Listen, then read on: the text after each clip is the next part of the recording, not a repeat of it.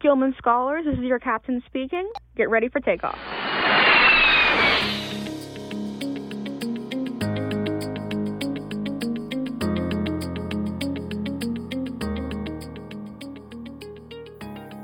Hello there, listeners. This is the A. Gilman Podcast, brought to you by your favorites, the Gilman Scholarship Program.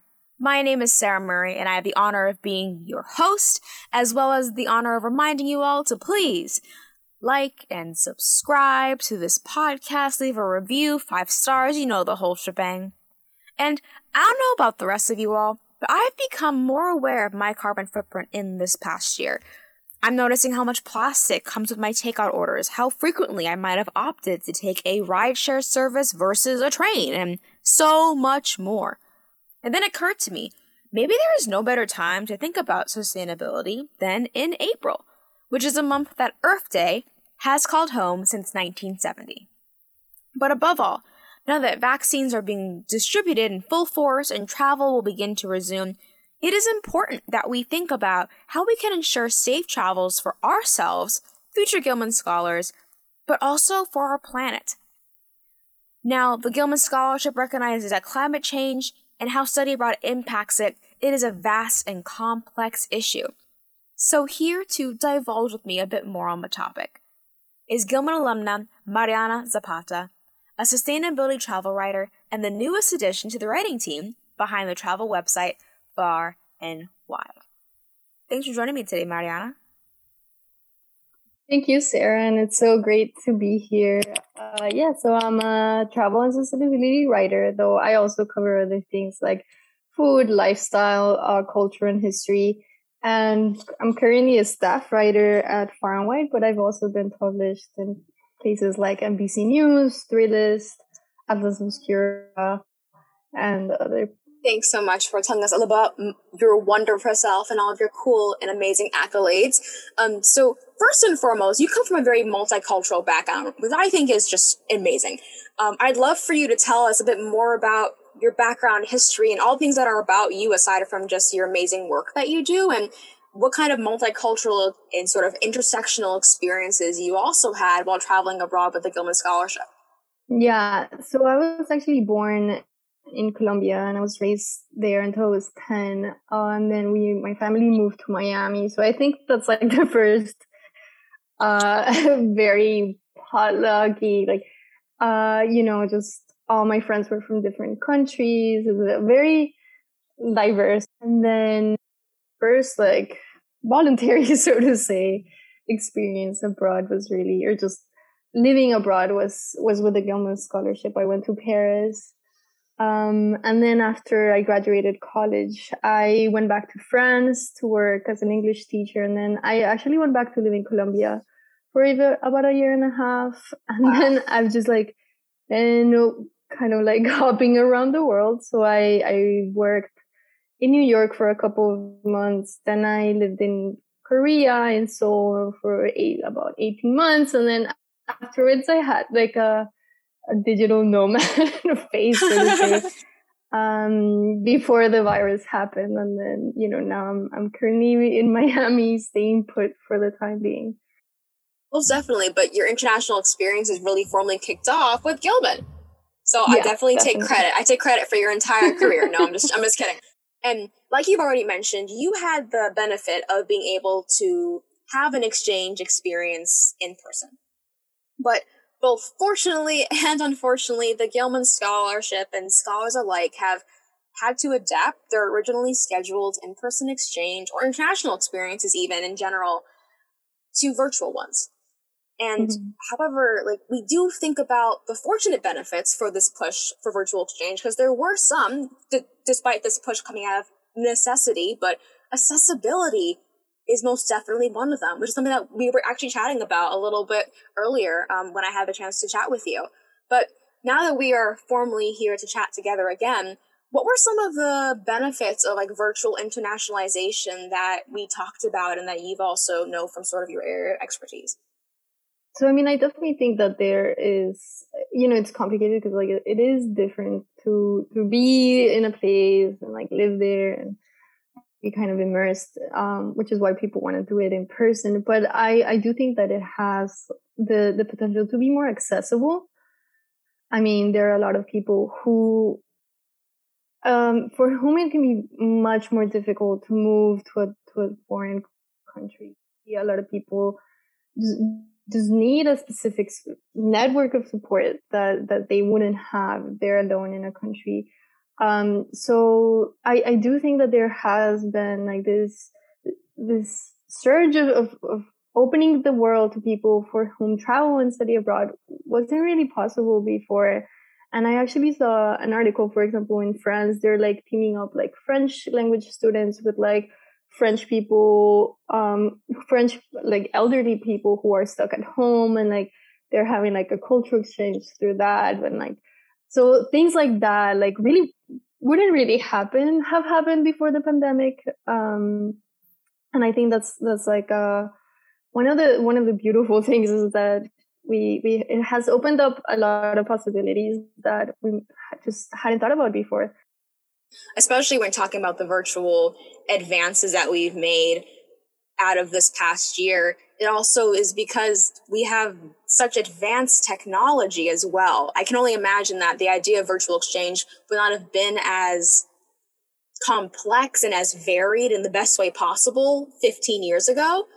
But because we have had this technology now, this is obviously, again, coming out of an unfortunate necessity, the best time for this, I would say, advancement and creativity of virtual exchange to have had to happen. And you've explained a little bit already, the environmental impact of virtual exchange is something that really should be highlighted and reflected upon when we look back at 2020. And you were also, again, somewhat of an expert on the issue, as you are a freelance journalist who writes pieces within sort of this niche of sustainability and also travel, which some may even say is kind of an oxymoron. So first and foremost, how did you find yourself in this career path? And how did you sort of find this niche of writing? Honestly, it was a little random in a way. I think I've always been one of those people who like just didn't really know what I wanted to do. So I was just like was playing it by ear. And you know, I think that's fine. I was actually reading a book about it. And it says like, that's actually really good. Cause like when people get to experience different things, then they can like, when they choose what they want, like they're, you know, they're much more less likely to change career paths, but also like they bring like a wealth of experience that other people in the area don't have. So, yeah, so I think I just wanted to travel, to be honest. Like that was my priority for a long time. And, I started just writing travel articles, to earn extra money. And then eventually I started getting more serious about it. I realized like, I think there was a moment where I realized like, oh, you can actually get paid like a decent amount for this. And I like it. And I also like reading about it. So it's like content that I enjoy consuming and that I think it's important. That has helped me a lot throughout my travels. So to just like learn about different things. And then I think in South Korea, like, the whole sustainability, like I think I always cared about the environment, but it just like South Korea made it really click. Like first of all, they're also like amazing at recycling. They actually recycle like 95% of all food waste in the country. I mean, it's incredible, and I could talk about it a million times, but I think I just started questioning those things, like how can I travel better? How can I reduce my own impact? And then that just naturally became like, those two became like my main niche, like travel and sustainability. And it's like the two things that I care the most about. So it just made sense to write about them because that's what I like to do. Yeah, no, I haven't had the pleasure of traveling to Seoul, but I have had similar moments traveling abroad. Something that I noticed as well, and that when I had the chance to travel to China many years ago, I remember walking off the plane and feeling like I walked into a wall. And I was like, wait, what's happening? And it was the air. So just all these things to think about that I'm so happy we're discussing. But I would love to expand even further on this for our audience. Because you've had a chance to travel for work and then also travel as an exchange student with Gilman, is there anything specific that you can recall from the specifics of studying abroad, either I don't know, like the length of certain study abroad programs, the structure of them, or maybe even the types of traveling people will do when they're within, or in, I should say, certain host countries and certain host continents that tend to have larger environmental impacts, or I would even say habits that maybe are more commonly adapted during exchange that are also not best for the planet? Yeah, that's a really interesting question. I do think like student exchange is a very specific travel experience, and I think it's like such a wonderful, beautiful thing. But sure, I mean, I think one of the things that I probably every exchange student who is able to does is just like visit other countries and like try to travel as much as you can. That can add up to a lot, especially if you're doing like, you know, a weekend at a different country every week, basically. At the same time, like it is valid to want to see more places. And what I have learned is that, you know, I've been traveling basically for like 10 years. And I think what I've learned is like slower is always better in a way.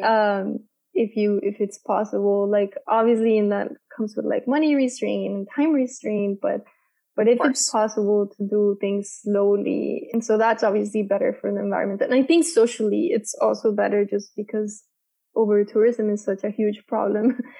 I think it's kind of like what I was saying about South Korea. I think that living somewhere definitely helps to pick habits or like, you know, the way that you do things. And that can be really good. Like me, like being so much more aware of how I was producing trash just because that's how the South Korean system is. I think it could also work the other way around. Unfortunately, there's countries where there isn't the infrastructure to recycle at all. So like, even if you do want to throw something away responsibly, like the system just isn't there. And, maybe there's things that you can do to try to use less things that are recyclable, like using more glass and like reusing it or something, but you can't just recycle when the system doesn't exist. I appreciate your insight here, because I know that when I was reflecting upon my own study abroad experience, preparing to chat with you today, I was thinking to myself that, you know, when I was home, I do my best to recycle, be conscious about my water usage and, you know, electricity and such. Electricity I was able to maintain when I was abroad, but I was in Australia, and when it was hot and I didn't have air conditioning, I took so many cold showers just to stay cool.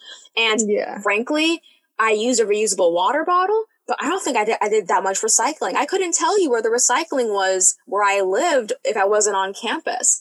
And frankly, I could have done more to make those extra steps and would have taken more time, yes, but take those extra steps to figure out how I could have properly adapted my at-home routines to Australia, since infrastructure-wise, they aren't too dissimilar at all. Appreciate that segue, though, that you just mentioned of things that you can do while you're abroad, because you are the best person, frankly, to advocate for sustainable practices that someone can adopt while they're abroad. What have you discovered in your travels has lessened your international carbon footprint while you've been either on exchange or traveling for work? What have you adopted as like your day-to-day practices? Yeah, I think in terms of travel, definitely trying to go, trying to not go in a plane as much, like if it's possible, you know, taking a train, taking a bus. And again, one thing that I do want to say about this, because people get really confused, is like, it also at one point, if it's really far away, it's better to take a plane. You have to be constantly, and it's exhausting, and you have to be constantly like thinking like, what is the best option? And also the realistic option, again, because like you don't control the world, the systems of a country. You don't control the supply chain of places. So, but I think that one thing that I always try to do is I always have my own reusable water bottle. And that's just like, I think one of the easiest things that you can do. For travel, what I personally do is I also have like, a UV light purifier for water. Yeah, that has been a very easy thing. I also have like, reusable, like my reusable straw, my reusable like utensil kit that's like really tiny. And I think really just like trying to be conscious about how and where you're spending your money. Because I think sustainability, people really think is just environmental, and that is definitely like a huge part of it, but it's also social, it's also economic. I mean, there's so many things. So if you're traveling somewhere, can you stay somewhere that's local? That's like a great way to be sustainable, honestly, like, because that money is staying in the country and it's staying within the community rather than going to some multi-million company that's only giving money in like, oh yeah, like they're employing the locals, but like the vast majority of that wealth is not staying within the country. No, 100%. You very much have just blown my mind because, yes, did everything you just say kind of overwhelm me in the best way possible? Like, whoa, that's a lot to do before I go abroad next. Yes, it's so overwhelming. It did. But to be honest, that I think is what the steps we need to do going forward as travelers who have the infrastructure in America and access to the information, and you want to appreciate the country, but you also want others to be able to have a country to visit to as well after you're gone, and be conscious of your carbon footprint in its fullest cycle. So that was really important, and I hope our listeners took note of that, because that was thank you. Critical.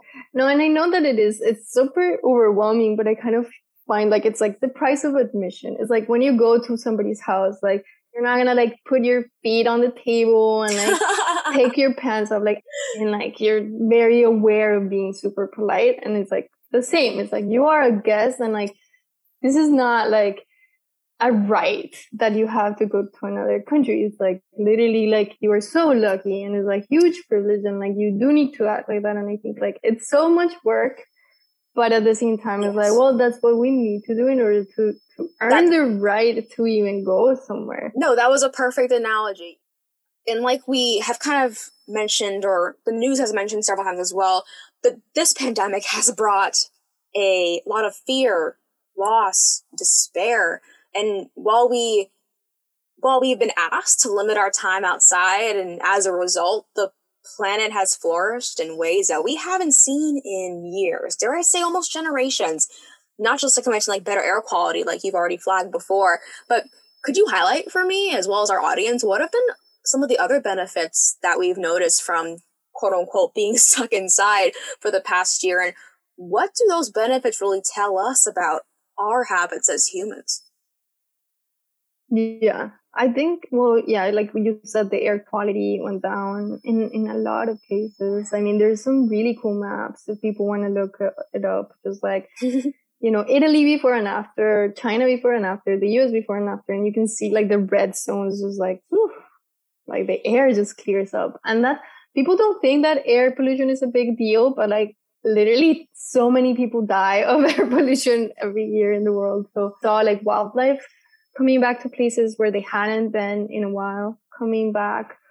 And I think that's another huge thing that we need to think about as travelers and as human beings, honestly, is like, we always think of us just like, oh, how are you going to have enough space for people, for like 7 billion and plus, and counting, like human beings that exist. And like, I don't think that we really talk about like, we need to share the space with other species. Like, it's not just like, where are we going to put people? It's like, you need to have space for people. And then all these other species need a lot of land as well.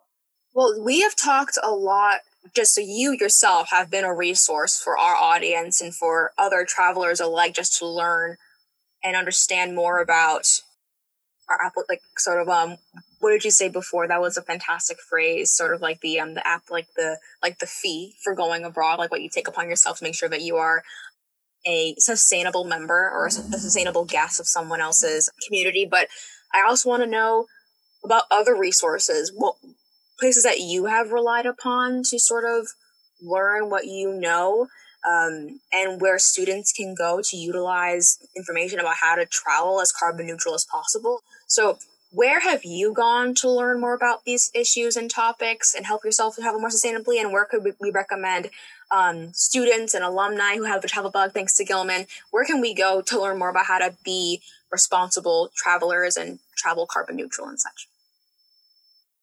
Yeah, I think one good thing about right now is that sustainability is a buzzword, and that makes it so much easier to find these resources. So really, I mean, I think any travel website, most travel websites right now, and even most newspapers or news sites have like a sustainability.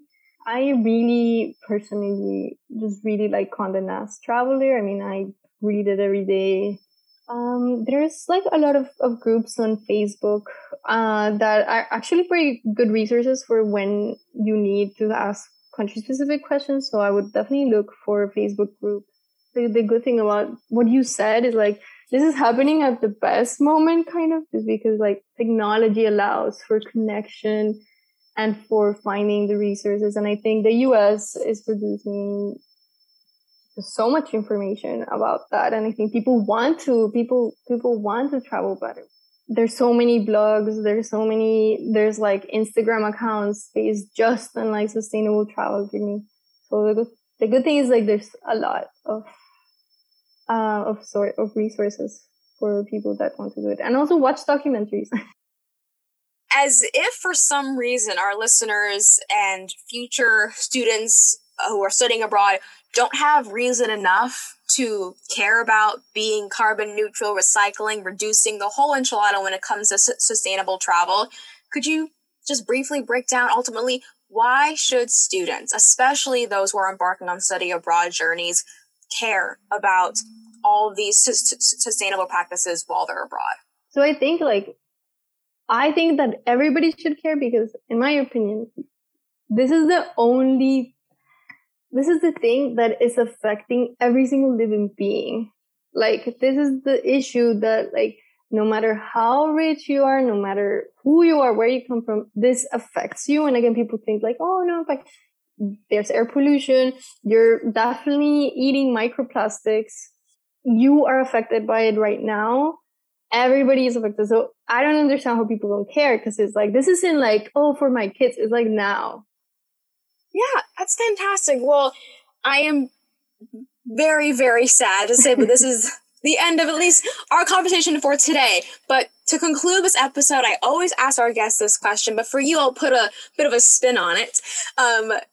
Mariana, what is your dream sustainable travel destination or sustainable international experience that you want to have and inspire others to partake in the near future? Oh my God.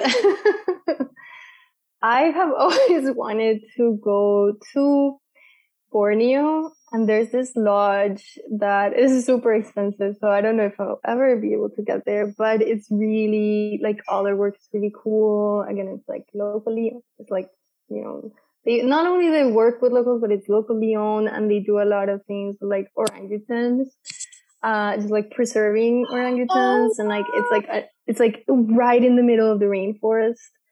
And it's like, just like, you know, built with wood, and like they do a lot of community education projects, try to like bring down like plastic waste in the community. It's called Borneo Eco Lodge. I mean, but most importantly, I want all of our listeners to have a chance to get in contact with you and find and read some of your articles. So where can they chat with you? Where can they read more about all that you do after this episode airs? Yeah. So my website is, my name is Mariana Zapata and then H, which is my second last name, .com. And I do have my email address in there as well. And yeah, I would love to, you know, if anybody has a question, I love talking about this. All my friends and family are sick of hearing me talk about it. So if people want to talk about it, I will be more than happy to. Fantastic. Well, it has been a pleasure, Mariana, having you. I feel like we could have chatted for so much longer, but we have to cut it off at some point, somewhere. Please, listeners, if you haven't done so already, listening to this fabulous conversation with this lovely Gilman alumna, please don't forget to leave a review and subscribe before you go today. And stay tuned for our next episode that will be launching May 3rd. Till next time, bye-bye.